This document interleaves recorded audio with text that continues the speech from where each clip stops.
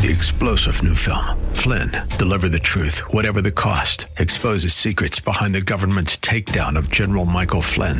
Flynn knew what the intel world had been up to. He ordered the first audit of the use of contractors. This set off alarm bells. He told the truth. He was the most dangerous person for Donald Trump to hire. They had to get rid of Flynn.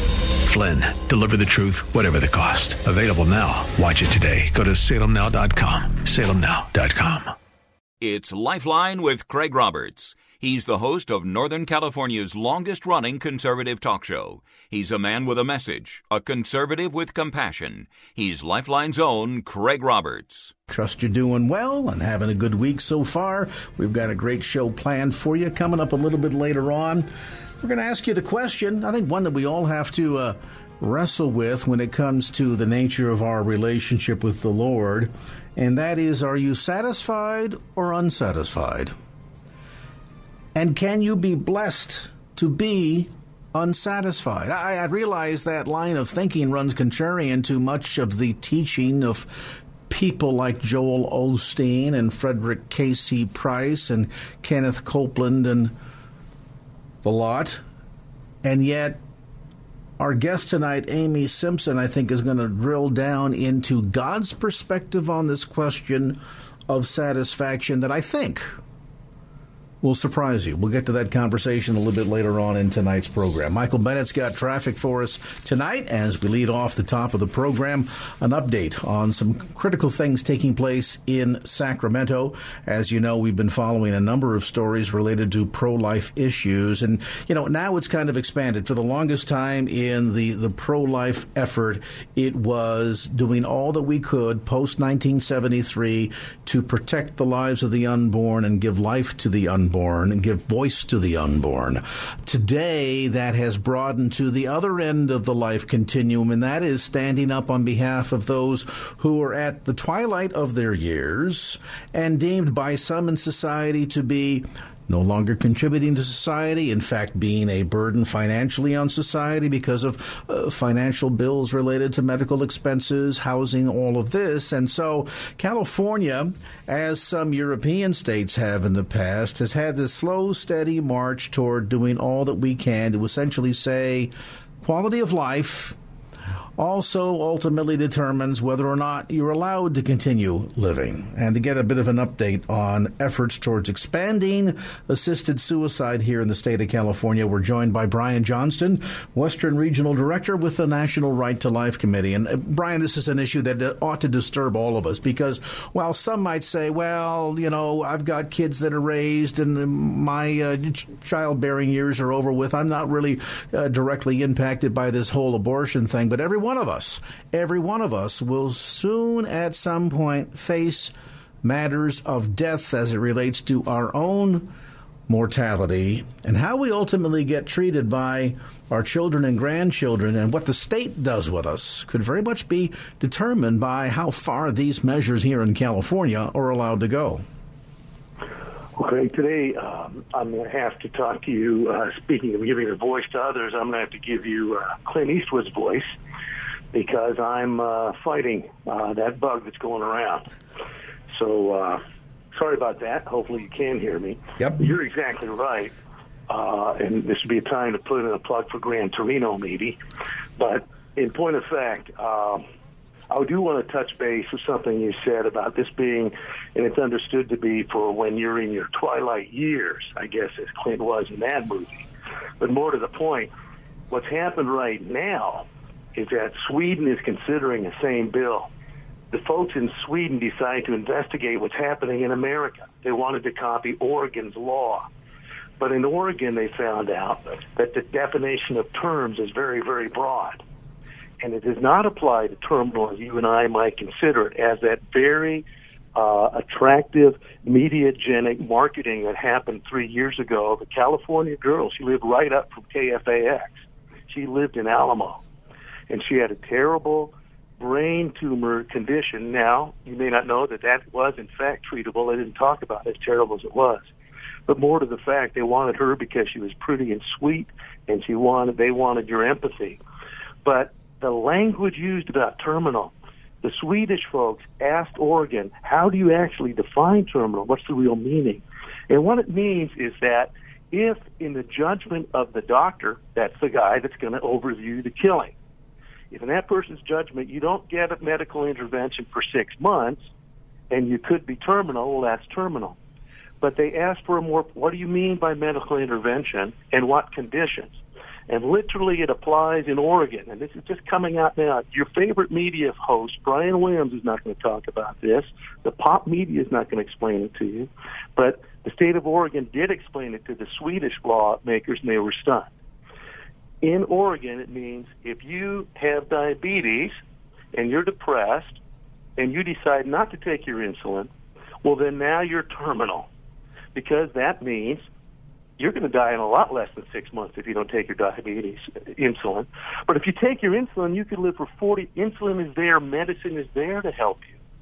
But if you don't take these essential things that will help your continuation of life and you may die, we're going to call you terminal. So the real goal of the euthanasia movement is not really compassion. It's utilitarianism. It's a utilitarian view of other human beings, that if they could be disposable and they're willing to volunteer, then we need to make it legal for medicine to be changed. You're witnessing the change, a fundamental change in medicine, so that it's no longer about helping human beings, it's about controlling human beings' lives, and then if need be, when they decide, determining who will continue to live. And that's particularly clear when we talk about the change in our culture, viewing medicine as a consumer issue, and what are the costs, and what's the cost-benefit analysis, and which human beings are worth it. And that's what we're literally seeing. So this is something you have to understand. This is a sweeping decision by the Swedes, and it's getting some play outside of the normal circles, but people need to understand that the normal media circles won't explain that to you. This is all based on deceit and throwing mama from the train. So there's a bill right now, Assembly Bill 282 in Sacramento. And Assembly Bill 282 goes beyond the legalization of assisted suicide. See, right now, assisted suicide is legal in California, but what's not legal is for you to go to Grandma and say, Grandma, you know you're sick. Grandma, you know it's costing us money and it's hard to take care of you. Grandma, you know, we have to sell the house just to take care of you. Grandma, Billy wants to go to college. Billy doesn't have a car. Grandma, we love you. But this will allow heirs to cajole, to manipulate, to aid and abet, facilitate suicide. And Assembly Bill 282 will not allow any investigation or prosecution of that. This is a dramatic change, even in the laws we have now. This was the reason assisted suicide was illegal in the first place, because too many of the assistants have a vested interest in getting rid of that person. Well, and you know what's frightening about this, Brian, is the fact that we are taking a goodly percentage of the population, and I want folks listening to realize if that doesn't include you today, it will very soon. There's 80 million of us in the baby boomer category, 10,000 a day reach retirement age. So just be mindful that we're not talking about something way off in the future. I'm talking about something that could be impacting you personally in the next 10 to 15 years. And what's troubling about this, Brian, is that now this opens up the floodgates to take those that are the most vulnerable within our society today and make them even more vulnerable. That's exactly right. And please don't, I understand when you mentioned the twilight years. That's how it's sold. I literally was at the hospital last night, Craig, and my wife as well, because my flu had gotten deeper into my lungs. And so I went through some of the tests, and I realized how quickly, and you need to realize, particularly if you're diabetic, if you have some things that are kind of lingering, if you're overweight, you don't understand how fragile your own health is. It's not when you're 80 or 90 it's dangerous. Your health can change very, very quickly. And literally, just from this flu, this recent flu, I happen to know people who were very sick. They were hospitalized from this last flu. Now, we went in to walk in and we were able to walk out with the right drugs and the right treatment. But you don't understand your health, the health of your loved ones. Once medicine's character is changed, and that's what we're talking about. This is a fundamental change in medicine that goes back 3,000 years ago. The Hippocratic Oath made medicine an honorable profession. That honor was stripped away in 1973, when doctors were free to kill babies. And those who saw it said, well, that's a Hippocratic oath, but what's even more clear is you really can't kill any of your patients. Hippocratic oath made doctors swear that even if people asked them, and even in the most emotional circumstances available, a doctor still would not kill a patient. That is now gone, my friends. And if you're not aware of it, if you're not painfully cognizant of how immediate that is, and if you're not talking to your doctor and looking for good doctors right now who agree with the necessity to care for human beings and never, ever harm or kill them, then you are looking for a world of trouble. I hate to sound so dire, but that is the cultural change in medicine that is now changing, and with the industrialization, with the HMO system that's been here for a while, that now has adopted that very quickly. It's very easy to flip this into industrialized medicine that doesn't really care for life. It only cares for the people you wish to care for, and then you have these other tools to be done with the people you no longer wish to care for. Assembly Bill 282 is the one specifically to which Brian is referring, and it is important that you get educated on this, as we are attempting to do again tonight on the program, and then most importantly that you contact your member of the California State Legislature and urge he or she to vote no on AB 282. Complete details, by the way, are available by going to the California Pro-Life website, and you can simply find that at californiaprolife.org. That's californiaprolife.org. There's a number of action alerts there, and if you go under the legislation tab, you'll get all the details as to where things stand right now, and most importantly, what you need to do to act. californiaprolife.org. And our thanks to Brian Johnston, Western Regional Director with the National Right to Life Committee. Brian, hope you feel better. We'll be praying for you, and hang in there, my friend. I know it's a tough thing to overcome. That respiratory stuff can be difficult, to be sure. All right, there is Brian Johnston with the National Right to Life Committee. 5:17 on the clock. Let's get caught up on some traffic for you right now over at the KFAX Traffic Center, the latest. And now back to Lifeline with Craig Roberts. All right, as we promised or threatened, we're back to more of our show tonight here on Lifeline at 5:21. Word of faith preachers that could certainly, I think, largely suggest that the Christian life should be filled with 100% satisfaction based on their name it and claim it approach to theology. You certainly hear that, and that sense of being completely universally healthy, as Ken Copeland claims, and being financially wealthy, as Frederick Casey Price claims. The apostles are all rich people. That's a new one to you, right? And at the end of the day, you have to wonder, all of this between being healthy and wealthy should, of course, lead to complete faith satisfaction. Or does it? My guest today asserts, and I quote, "After 40 years of walking with Jesus, I'm deeply unsatisfied not only with my ability to reflect Jesus, but also with the very quality of my intimacy with him. I strongly suspect that the abyss of my nature has not been entirely satisfied by Jesus." Close quote. Is our lack of satisfaction a result from a lack of health and wealth, or from a lack of true intimacy with God? And what's God's opinion on all of this? We break down all the facts for you as we're joined by author Amy Simpson. Amy's written a number of best-selling books. Her latest is called simply Blessed Are the Unsatisfied. And Amy, great to have you on the show. Thanks. It's great to be here with you. I first saw the title of the book and I thought, well, that's odd. And then when I saw some of the promotional material, and you were citing, oddly enough, a few of the people that I was thinking about in relationship to this topic tonight, I thought, well, now there's a bit of a different approach to all of this, because we've been steadfastly told, at least in some circles, predominantly Word of Faith circles, that Christians should always be happy. We should always be satisfied. And if we're not, and God is not catering to our every whim by filling our coffers with gold, the driveway with a Cadillac, etc., then clearly there must be something wrong with us, or there must be sin in our life. And yet, as you suggest, there seems to be a uniquely worldly application to the definition of satisfaction that is used by many of these so-called Bible teachers, as opposed to God's perspective on this, which is quite different. Tell me more. Yeah.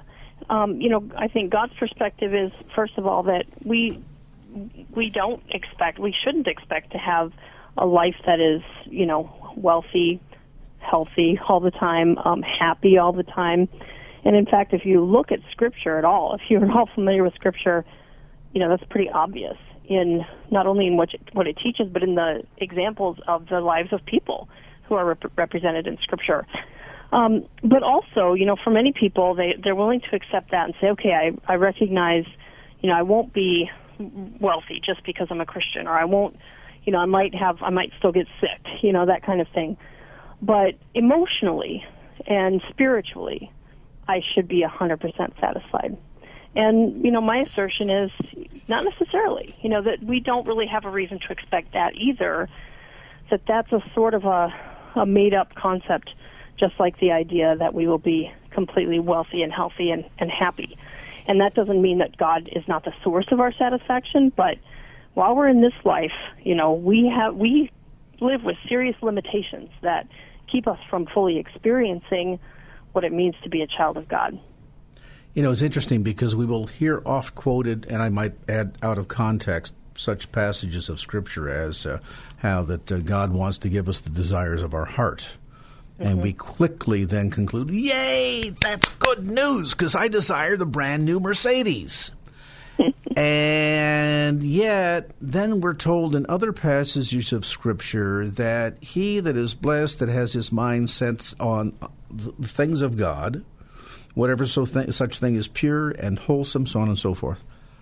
And then suddenly you get into this bit of doctrinal and theological quandary where we're told that God will give us the desires of our heart, and yet he says that our sights, our heart ought to be set upon him. That as David, we ought to have a heart after God. So suddenly you say, well, wait a minute now then. That seems to suggest that God is in the business of fulfilling our desires, but he wants our desire to predominantly be to desire him, to desire a relationship with him, to desire communion with him, which is not at all what we're often told by many of these so-called prosperity preachers. Yeah, exactly. It's very common to have, I think, a consumeristic approach to God and to, expect God or expect Christ to be a product, that matches our desires. We're the market is there, the felt need is there, so we just go find the product, and the product is Jesus. But Jesus is not a product, and God will not be consumed. God does not, wrap himself around and shape himself around our desires. Rather, he wants to shape our desires around him, and he's not interested in merely, fulfilling our desires as they stand now. He wants to transform them, and he does so through the work of his Holy Spirit. And it's interesting because this experience, this sense, I think, of arriving at a different understanding about this is one that I would suspect for you, for any of us, Amy, is not arrived at easily because, let's face it, the pride of life, the lust of the flesh, the desire for earthly things, that's kind of inbred into our fallen nature, our sin nature, and so you almost have to train yourself to rethink this entire approach to what it means to be satisfied, don't you? Yeah, exactly. And, for many of us, I think that happens as we experience being unsatisfied, and we're able to be honest about that. Because the reason so many people, this message is so popular, that you will be 100% satisfied if you just know Jesus or if you have God in your life, is because that's what people want to hear. It sounds great. That's what we all want because we want to be fulfilled. We want to be satisfied completely in this life. Who doesn't? And yet, when we do that, when we settle for that, we're really settling for much less than God actually wants to offer us, which is far better than what we experience now. But, it does. It requires us to not only train ourselves, but to accept God's perspective, to welcome the Holy Spirit's transformational work in our lives so that we do see things differently. We have a broader perspective, a more eternal perspective, and it requires a lot of, I think, trust and hope, placing our hope in Christ rather than placing our hope in what we have or what we experience of him now. There is always that sense of sort of a carnal yardstick toward measuring our sense of satisfaction in life, and much of that seems to be in relationship to getting what we want. Certainly there are many aspects of the so-called prosperity gospel that appeal to just that sense of God being the one that will make sure you get what you want, as opposed to God giving you what you need. And when we come back after a time out, let's explore this a little bit further in coming to the understanding that even if you get what you want, it doesn't always lead, in fact, often does not lead, to a sense of satisfaction in life at all. Visiting today with best-selling author Aimee Simpson, the book Blessed Are the Unsatisfied, Finding Spiritual Freedom in an Imperfect World. We'll get back to more of our visit with Aimee right now, though. We visit with Michael Bennett, who's got the latest on your Wednesday ride home at 5:30 from KFAX. Michael? And now back to Lifeline with Craig Roberts. And welcome back to the conversation. Visiting today with best-selling author Aimee Simpson. We are wading into the waters of a bit of a theological controversy here, but that's okay. It can be a good, healthy exercise as we break down the understanding between God's definition of what satisfaction ought to be, our definition of what satisfaction ought to be, and before we get to whether or not God even really truly wants us to be satisfied, let's talk about those that seek satisfaction and never fail to achieve it. In the book, you discuss, and we hear these stories every now and then, about the lottery winner, the person who spent a whole life maybe as just an average middle-class individual, or maybe barely scraping by at the bottom of the economic totem pole, and suddenly they win the big one. And now they've got millions of dollars at their disposal. This is going to cure everything that ails them. They'll pay off the mortgage. They'll buy a new car for the family. They've got money to travel. They're going to give money to mom and dad. All the wonderful things that are going to come with winning the lottery. And then there's the statistic, the hard reality that 70% of lottery winners, I'm not talking somebody that won $5 in a scratch-off, I mean somebody that's taken in some serious money, 70% of them within 5 years are right back to where they were the day before they bought that winning ticket. Wow. And, of course, with that, I would suspect, Aimee, comes an awful lot of people that, in spite of having all their dreams fulfilled, felt tremendously unsatisfied. Yeah, exactly. So not only do people who, and it's not just lottery winners, by the way, it's anyone who comes into a sudden windfall of money. 70% of them end up bankrupt within 5 years. And it's not just the financial, bankruptcy that happens, but also you hear story after story of people saying, this was the worst thing that ever happened to me. I became a person I didn't like. I would have been better off never winning the lottery or having no money at all because of the other changes that happen in their lives as well, in their own character, in the character and behavior of the people around them who suddenly, become very greedy. And they just don't like the consequences of having all that money, even though obviously they wanted it or they wouldn't have bought a ticket, right? So it's just one example of the many ways that getting what we want often turns out to be very disappointing. Paul the Apostle talks about being content in all circumstances, I think in Philippians 4. And yet in that contentment, there certainly is not a sense of complacency, to be sure. Let's sort of wade into now the more difficult theological waters here for some, and that is this notion that satisfaction would suggest, for example, if I sit down for a meal and I eat my fill, I would say that I have eaten to my satisfaction. That means that I'm full up and I really don't desire any more.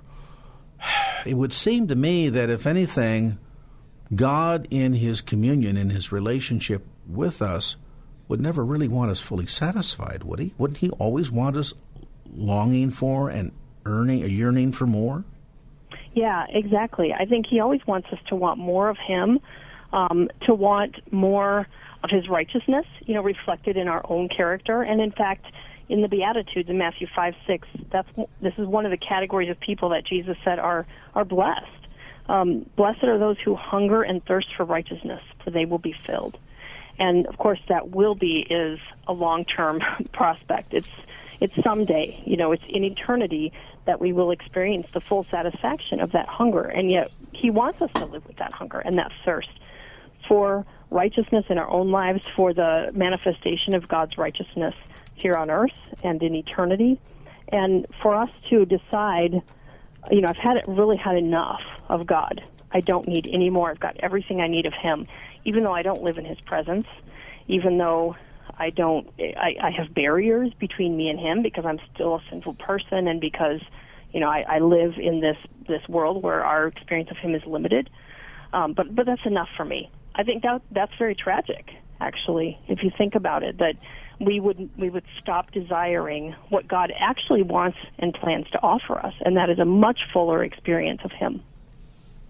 And, again, coming back to my reference earlier to Philippians 4:8, whatever things are true, honest, just, whatever things are pure, whatever things are lovely, whatsoever things are of good report, if they be of any virtue, if they be of any praise, think on these things. And the implication there is much deeper than simply thinking, it's dwelling, and that takes us to that yearning place that we should be focused on, the things of God. And if we yearn after God, if like David we have a heart after God, God will give us a sense of satisfaction. But, I think we're careful, as you're suggesting, to note that it's not to the cup running over, because he wants us to continue to yearn more. There's no such thing as ever being fully satisfied. Can you imagine getting to heaven and saying, okay, I've been here long enough?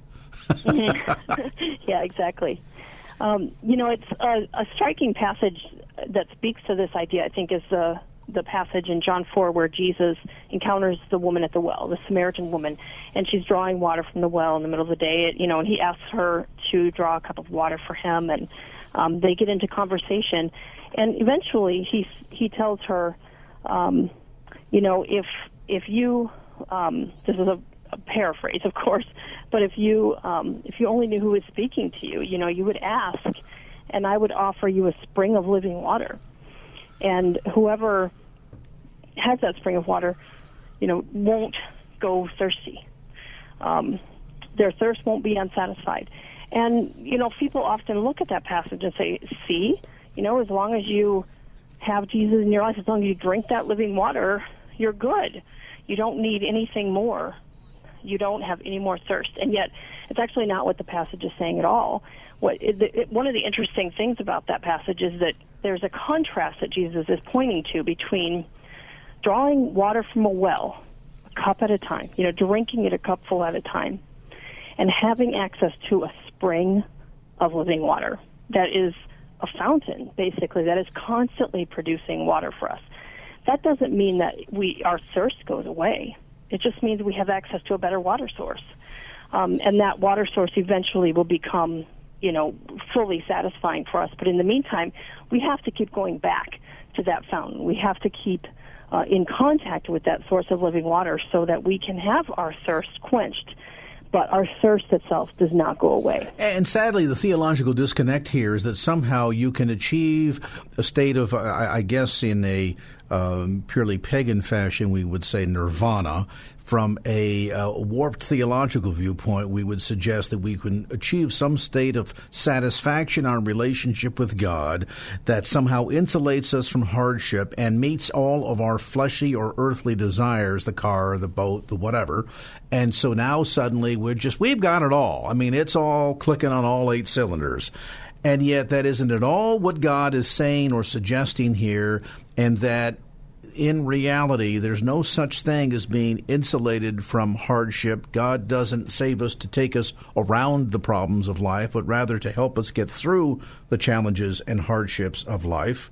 We live in a fallen world. The world is under the condemnation of sin because of man's act in the Garden of Eden, and we have repeated that offense to God down through the many generations since our original parents.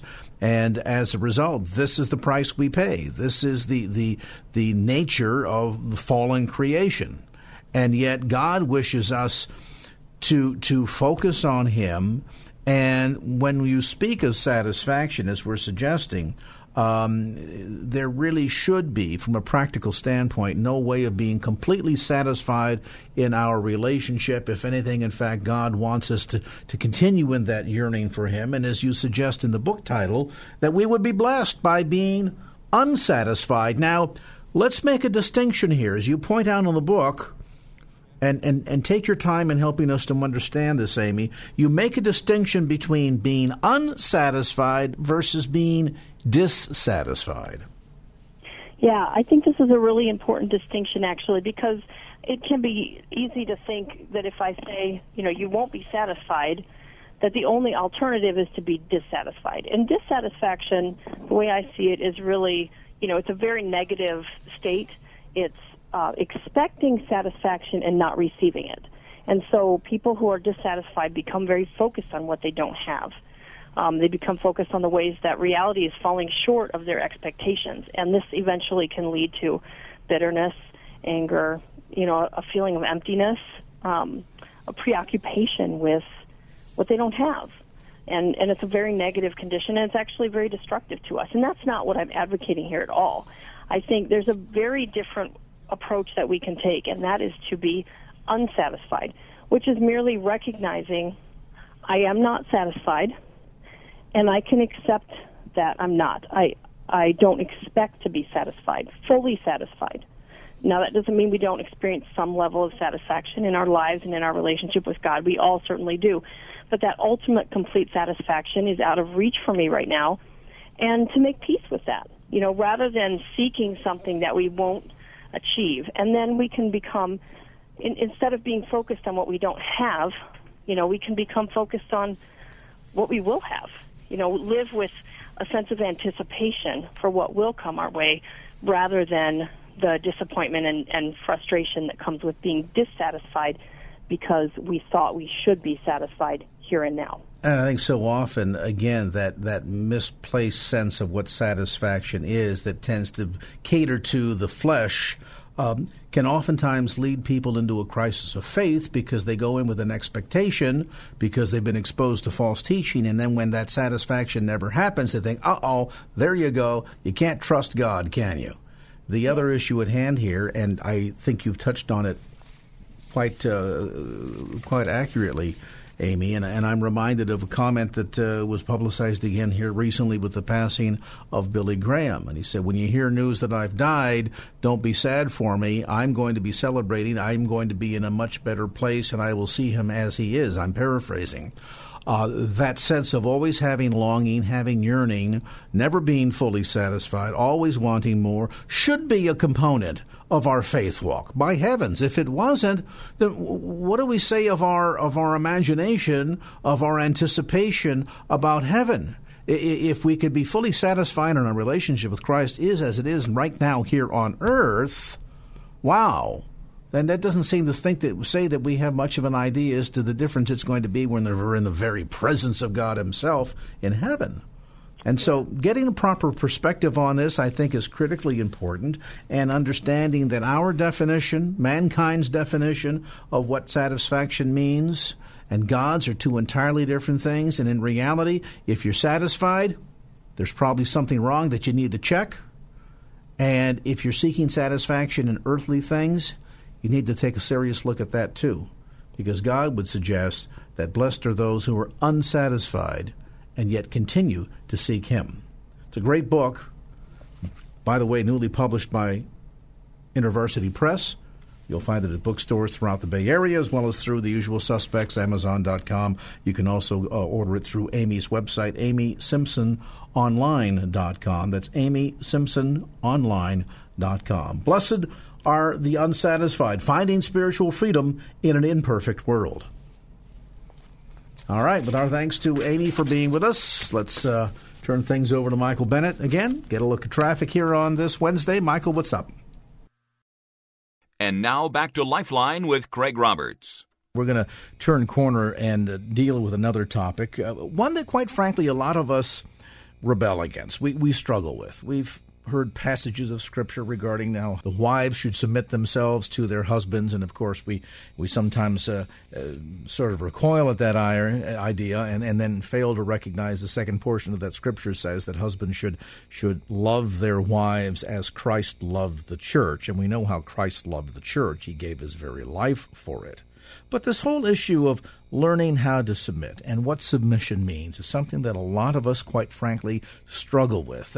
Certainly in our fallen condition, the sense of wanting to rebel, not submit, seems to come more naturally. But at the end of the day, when we talk about being able to deepen our relationship with God, is it really about rebelling or is it about submitting? Joining me now, best-selling author, radio talk show host, his program Road to Reality.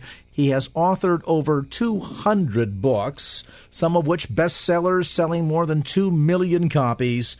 And he, of course, is the founder and international director of Gospel for Asia, Dr. K.P. Yohannan. And K.P., great to have you back on the show.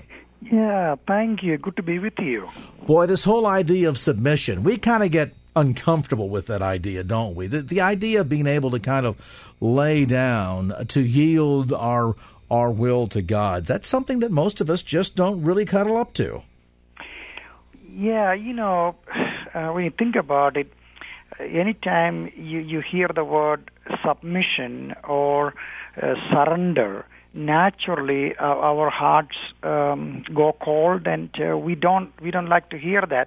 And one of the reasons is the abuse of leaders and authority and husbands, and I think we naturally resist that. But the truth of the matter is this: that someone who is truly following the Lord, they want to please the Lord, and that also involves in embracing humility and submitting to authority, even when there are difficulties we have to deal with. Think about David, who absolutely knew God, and God anointed him, and here he was in a difficult situation under King Saul, and David had every chance in the world, and of course, he would be justified to kill Saul and inherit what was already given to him by God, but he would not do that. He said, I cannot do it, and I cannot raise my hand against God's anointed, even when Saul was, a man who walked away from God. And I think there needs to be a deeper understanding of godliness by our absolute surrender to God and His ways.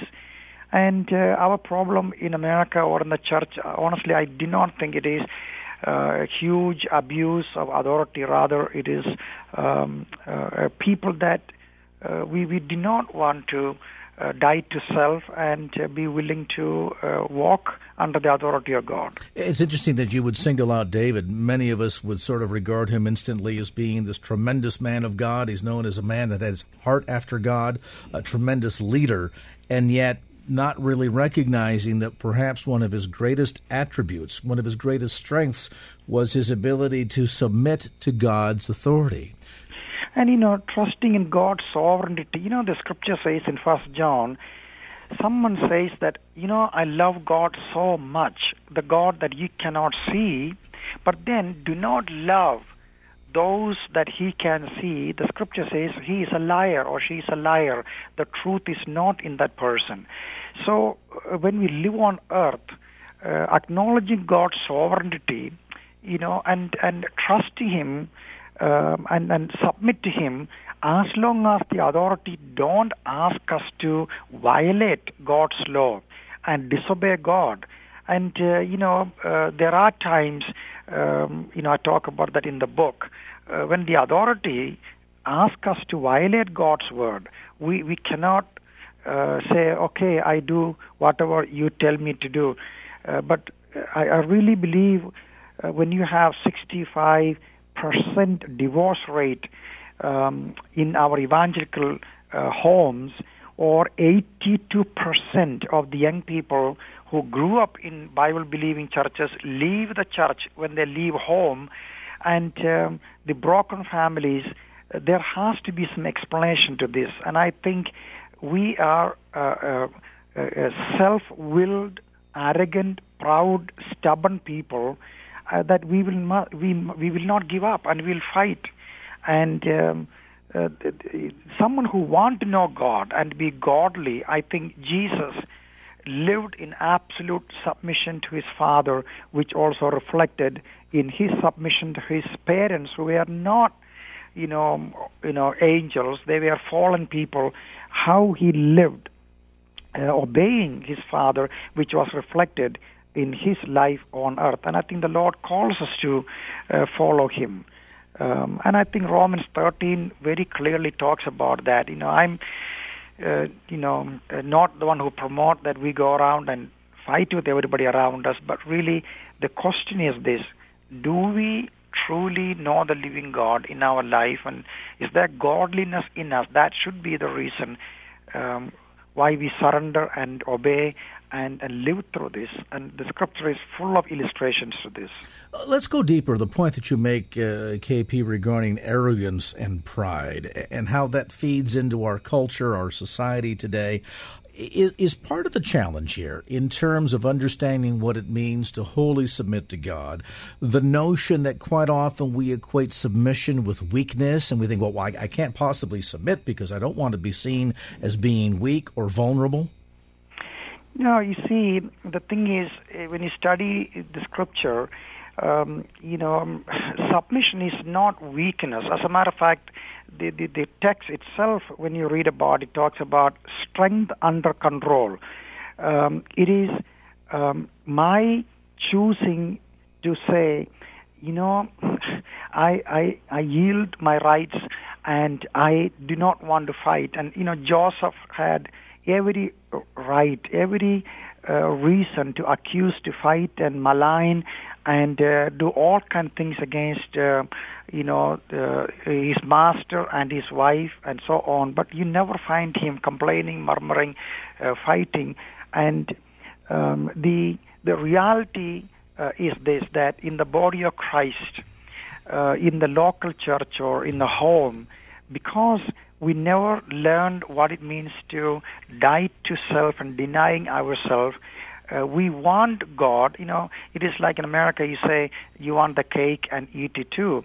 It just don't work like that. And I think the message of the cross and dying to self and being broken and humble and being not wolves but lambs following the Lord Jesus Christ is seen in the way we conduct ourselves in the society, in home, and things like that. And think about it.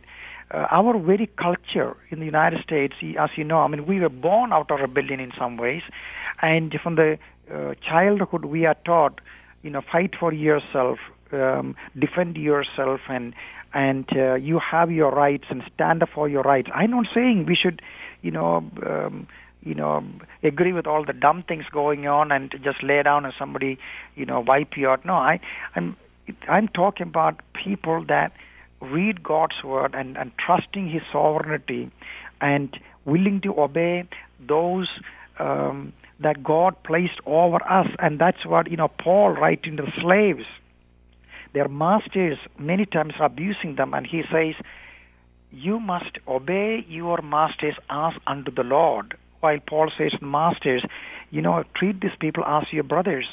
And Paul never promoted rebellion and fight. And that is exactly what Lucifer did. He did not want to submit under authority, and angel became Satan. And in all of us, there is that seed of Lucifer. By nature, we are stubborn and rebellious people. And so we don't want to experience suffering in the flesh, which is the means we learn obedience and understand the ways of God. That's what the Bible says. Jesus learned obedience through suffering, and which translate into walking away from our rights many times and follow instruction. And fascinating that we seem to take almost one extreme or another position. In other words, KP, we're either independent and strong, or we're submissive and we're weak.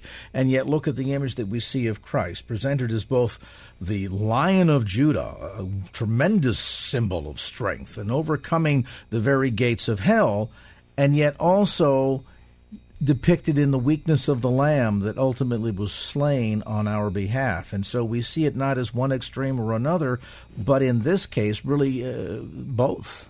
A look at Touching Godliness, a new book written by K.P. Yohannan, available, by the way, through Gospel for Asia. You can contact them online at gfa.org. That's gfa.org. He's authored over 200 books and the radio program syndicated on over 900 stations weekly. Dr. K.P. Yohannan, founder and international director of Gospel for Asia. And KP, as always, a delight to have you with us on the program. 3-star General Michael J. Flynn, head of the Pentagon Intelligence Agency, knew all the government's dirty secrets. He was one of the most respected generals in the military. Flynn knew what the intel world had been up to. He understood its funding. He ordered the first audit of the use of contractors. This set off alarm bells. The explosive new documentary, Flynn, Deliver the Truth, Whatever the Cost, uncovers the facts behind this scandal. Flynn told the truth. He was the most dangerous person for Donald Trump to hire. I find out the worst enemy that I'm going to face in my life is right here in America. They took my assessment and they wanted me to change it. And I was like, I'm not changing it. They had to get rid of Flynn. With in-depth interviews, archival footage, and never-before-seen personal records of the man behind the headlines. I just felt like I was drowning. Flynn, Deliver the Truth, Whatever the Cost. Available now. Watch it today. Go to salemnow.com. salemnow.com.